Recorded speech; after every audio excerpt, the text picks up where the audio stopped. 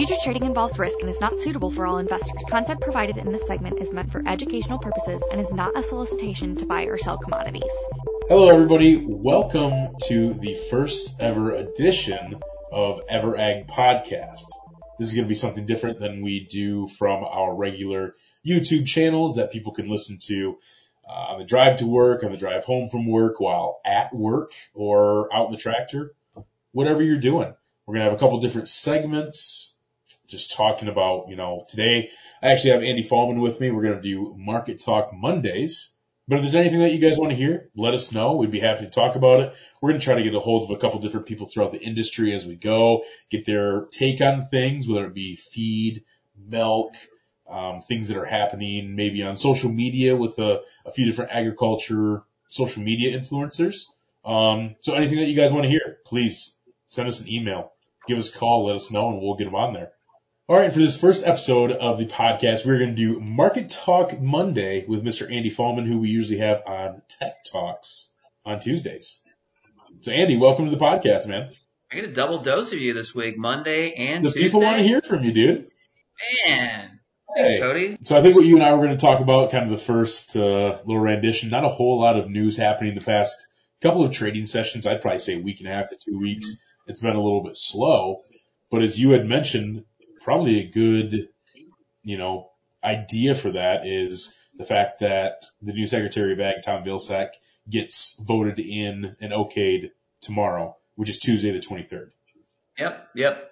Vilsack will be confirmed. And I think you hit the nail on the head. I mean, things have been pretty inactive lately. Futures, volumes, you probably noticed, have been really light. I even have it up right now. The second half of the year, July through December, has traded all of 7 contracts, 4 in July, 3 in October. Yeah. I think in a nutshell, a lot of folks are sitting on their kind of sitting on the sidelines, obviously with the futures volume, but waiting to see just what the government has in store with us or for us. Well, it almost seems like they're going to try to okay him tomorrow. The Senate votes him in, and then give him the opportunity to announce what the food box is going to be.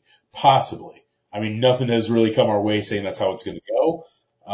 But it almost seems like that's kind of how maybe folks in Washington see this playing out a little bit. Yeah, I think so. And it's tough to know exactly what they're going to do and what they're going to say and how that's going to impact markets more importantly, right? I mean, we saw what the food box program did to this market last year. We went to $3 cheese, right? But it's certainly in the back of folks' mind. It certainly is in mine. And just, are they going to continue to buy at the pace that they were previous years? Are you going to see more cheese getting bought? Are they going to, let's say they do extend the food box program, which we've been hearing is certainly in the works. It seems like it can be. And because remember, they still have, they being the government, the secretary still has $1.5 billion to chew through from the previous stimulus. Right. And if I remember correctly, the language in that bill stated that he has to spend that money. Food box is pretty turnkey. Yeah. Right. I mean, he already got it started. All he's got to do is just fund the program. It's there. The optics are great. Right. And so to be able to continue moving through that program, it's extended through at least they can use it through the end of April 30th. Yep. End of April of 2021. So if they continue spending at the rates they were for the previous one, I still think that leaves about, call it $400 million, not even, and that's outside of the dairy donation program, which has another $400 million I think it could spend there too. So yeah, there's a lot of money, even from the previous stimulus, that is unspoken for. You think about $800 million, that's a lot. I think that's the big thing is the previous stimulus. Now there's people talking about possibly another stimulus on top of that one. I mean, it seems like we're just bankrolling stimulus amounts at this point. It just keeps rolling over to the next month, into the next quarter, into the next half at that point. Yeah. And so that's what they want to do, a $1.9 trillion stimulus in agriculture, getting anywhere from $3.6 billion to $4 billion. Correct. And the same sort of verbiage in that, and actually I think in this next round, some of that verbiage, they threw in the word restaurants in there, which it's interesting because, the previous bills, to my understanding, didn't have that in there. And then, it's just one word. But I guess the way I look at that and say, let's say it does get passed, if we do see the stimulus get enacted, above and beyond the previous one we had from December, gotta make sure we keep track of what stimulus package we're talking about here. But you have another outlet potentially for food to be distributed. Right. Again, speculative on our part, but the inclusion of the word restaurants in there, I'm sure wasn't an accident. No, and the past couple food boxes or announcements have been made around the 20th of the month before, which we've passed. That was this past Saturday. So, like you said, I mean, I would imagine March is coming up here in the next 2 weeks. They got to get something going if we're going to have this next round. It's got to be announced here pretty soon so the other companies have time to prep and such. I mean, a lot of things building up here. And, what's interesting about it too is it's not like there isn't other things going on right now fundamentally, right? I mean, there is obviously a tremendous weather event. Whether or not that impacts production and whether or not we see an impact in spot product, I think is yet to be seen. But, the country just went through a pretty nasty weather event, right? They also have what has been, increasing, we're starting to see, obviously the effects of increased milk production, and we're seeing, if we continue to see the dollar get beat up because of all the stimulus, do we start to see exports pick up more? So like there's things that are there fundamentally that I don't feel like people are talking about as much. It's just my opinion.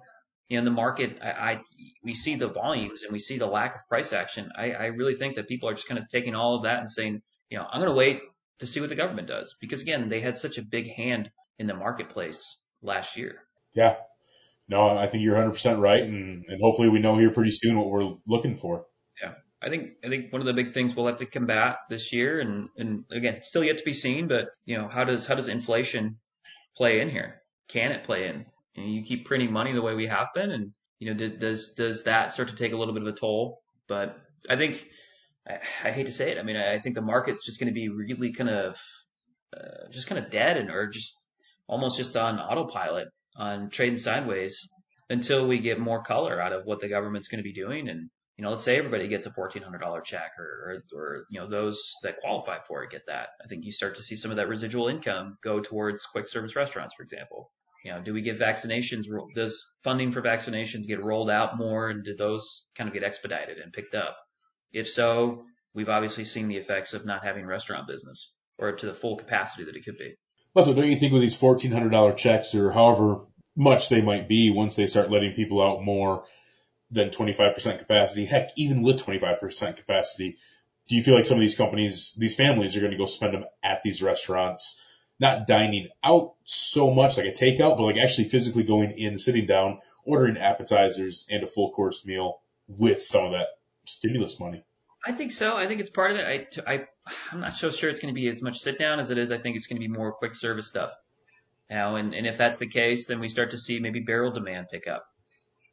Right? I mean, but again, totally speculative on our part. I do think though that, I don't know. I certainly feel like people have been feeling this somewhat of a fatigue in terms of having to be at home and quarantined and that sort of a thing. And once you're able to actually get out and feel a little bit more comfortable in the whole, as a whole country, right?